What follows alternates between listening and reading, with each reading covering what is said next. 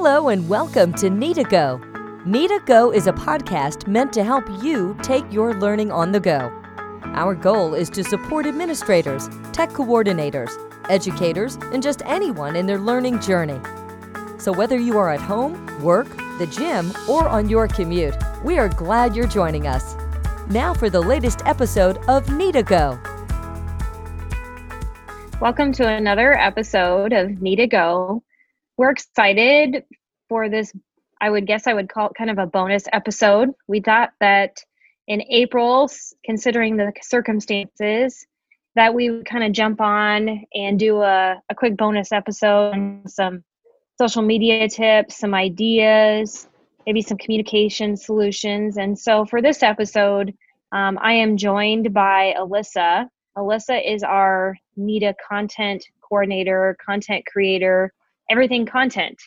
And so she does have a lot of expertise and experience with this type of stuff. And I know a lot of you are experiencing different levels of content creation, communication, whether it's with your schools or your parents or students.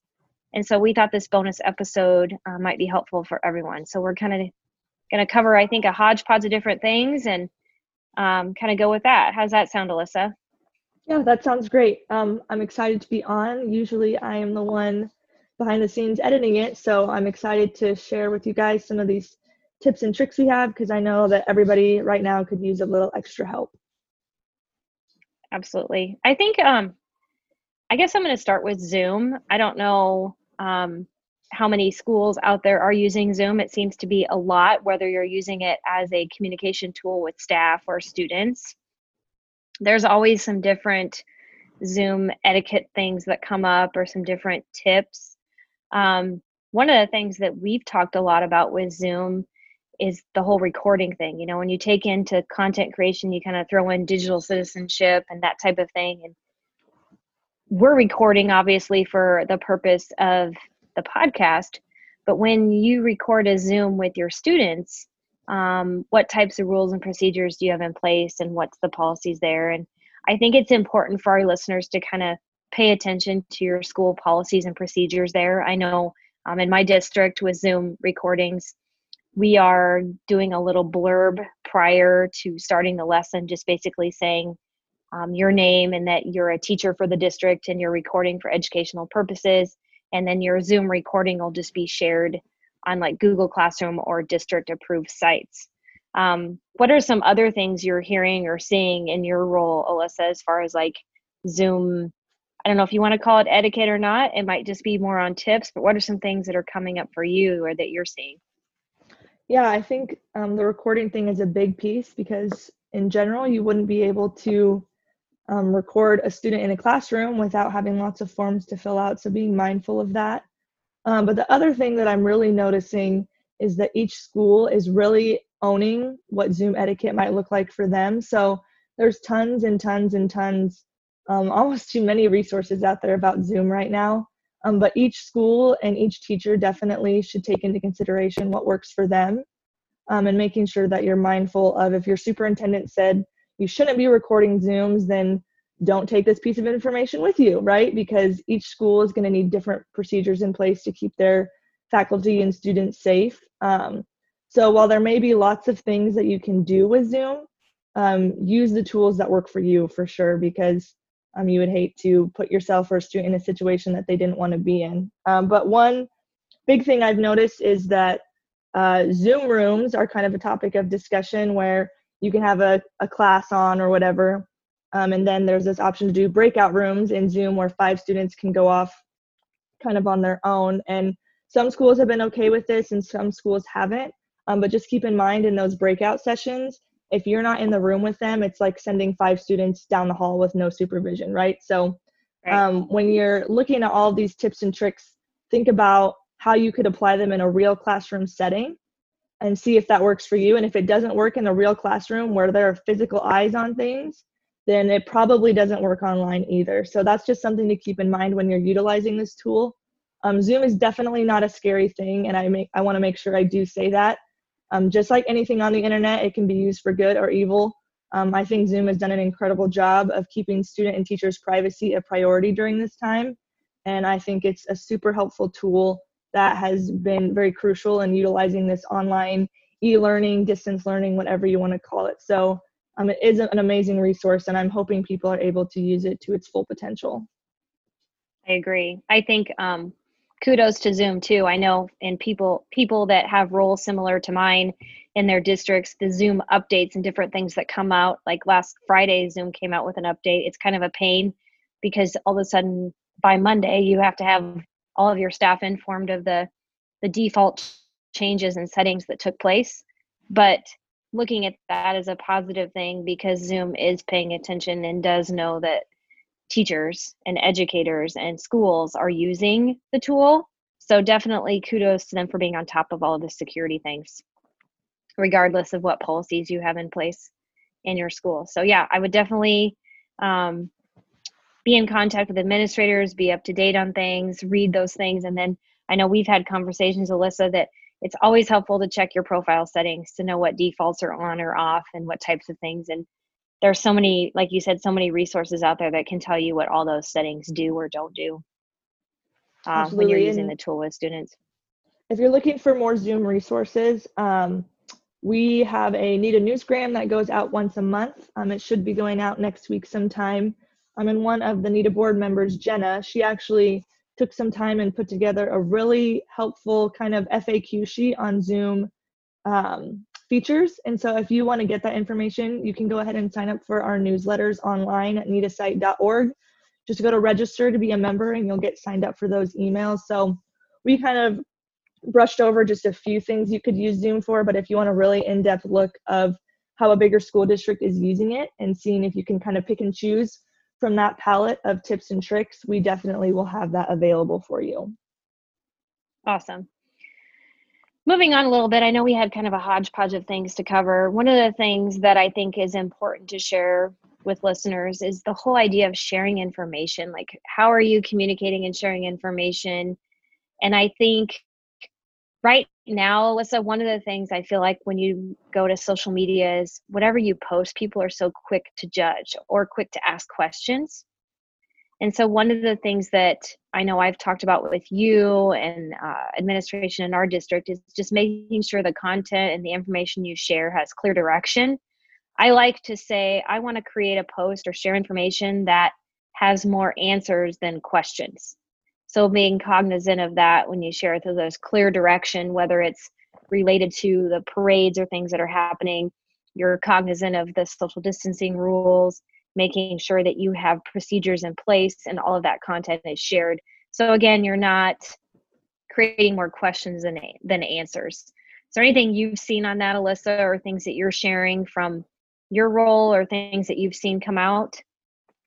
Yeah, I think this has been a really interesting time for social media because in the past, you can post an article or a tweet and get everything out and ready to go in about 10 minutes if you really wanted to. And so social media is used to this quick information, quick facts, quick content. And in a time such as this, I know in my role, I've really had to step back and do exactly what you're saying, Heather, and think about, okay, if we're going to put this information out there, what's it going to look like? And kind of, we've talked about this a lot too, we've got to be a little bit more proactive in what we're posting instead of reactive.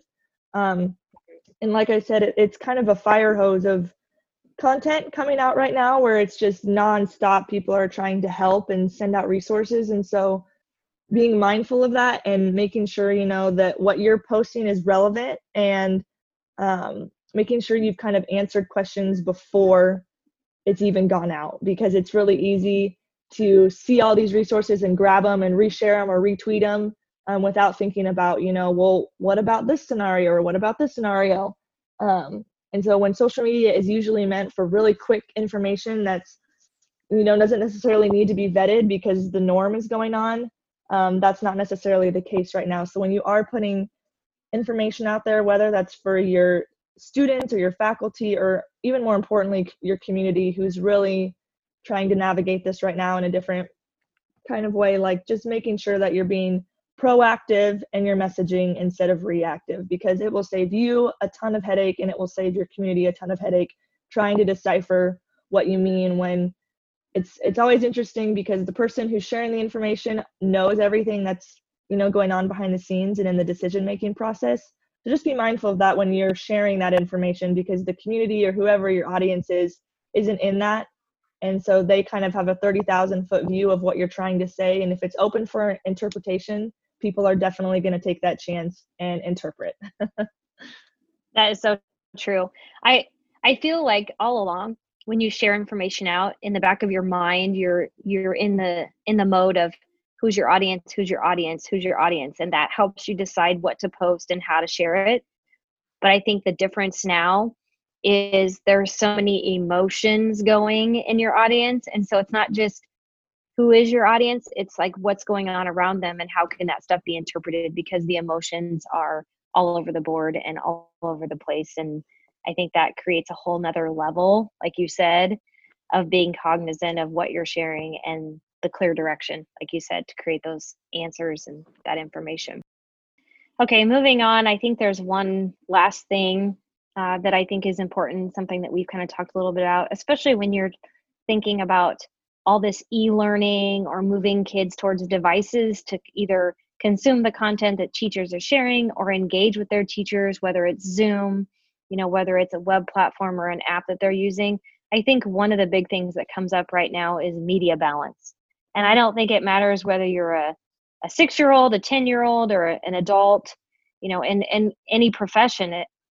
It's important to be cognizant of media balance and what that looks like. And it's different for everyone. So what are some suggestions, or what are some things you're seeing as far as media balance? I know one of my top resources is Common Sense Media. I feel like I go back to them a lot to share with parents and students as far as ideas for that. Is there anything that you have seen, Alyssa, related to media balance, or maybe top 2 things to consider and how to create that in your life? I think one of the tips that's been most helpful for me is limiting media intake. And that just means, not checking the news every 2 hours, especially when so many of us are working digitally and remotely from home. We're already on our screens all day for work, and that really hasn't changed that much. I know for me, I'm still on my laptop as much as I have been.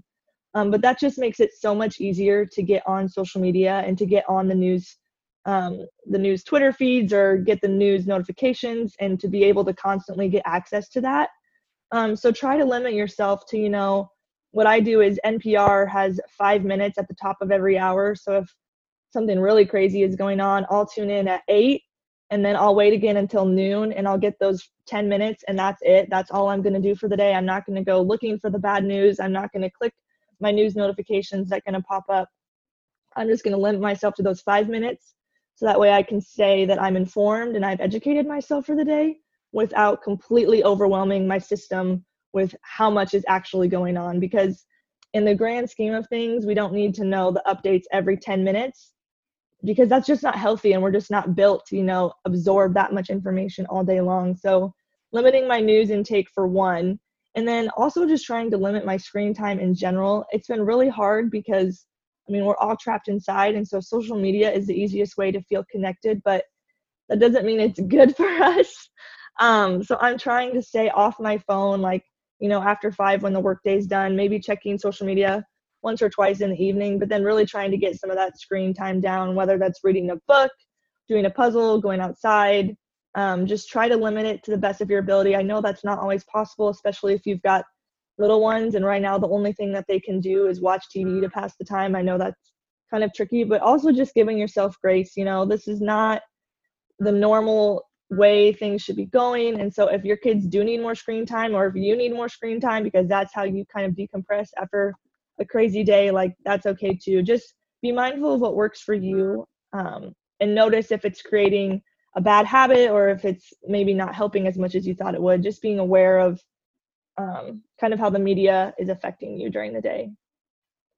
I would agree. And that's something I need to work on. I know sometimes you think about when you consume content or when you're watching TV, whether sometimes I would get on the treadmill and watch a bunch of episodes of something. And now I'm thinking that might not necessarily be the right time to do that, because that could be my decompress time or my time to be away from the screen, considering the circumstances and how things are changing as far as consuming content. But I think everybody works differently and everybody processes differently. So you have to find that balance of what works for you and set those limitations. And like you said, with littles, it looks different because it's hard, but they're watching everything that you do as well. And so being able to be that model is a good step in the right direction too, for what it looks like for them. Any other last tips or tricks that you think we should mention, or things that we didn't cover? I know you mentioned the Zoom information that we'll share out in our newsgram. And again, this is kind of a bonus episode. We'll have another one later in the month. So we're hoping that this is helpful to everyone. And I know Nita has shared information of how to be a support. The podcast is just one way. You've got the information. We do have the Google phone number that you can reach out if you have specific questions for support from anyone. Anything else we might be missing? Yeah, I think just my closing thoughts would be, I hope this episode was helpful. This was not an episode that was meant to tech shame anybody. We all know that everybody is doing the absolute best that they can. And so we hopefully you found this podcast as a resource or something that maybe you could try implementing just one or two of these things. Heather and I are definitely not the experts. We are also just doing the best we can in this crazy time. And so these are just kind of the things that we have seen help us and help some of the people in our professional circles. But yes, talking about the episode we'll have coming out in 2 weeks, we're actually hoping to do that live. So there's going to be a little bit more information coming out about that later. Heather is going to go ahead and go live on one of these Zoom links, and then you can watch us record the next episode while it's actually going on, and there will be an opportunity for some Q&A. So if you follow Nita on social media, which you should, it is @YourNita on Twitter and Instagram and Facebook. You can go ahead and get registered to watch that live podcast, and we are pretty excited about recording it. Perfect. I'm excited. It'll be another fun one. And again, another opportunity to learn from us and share information. And the great thing about it is there'll be a recording too. So if it's not your time to consume content, we can make it so that it's convenient for you. So thanks for joining in this episode. And as always, Nita Go is here for you to listen when you need to. Thanks.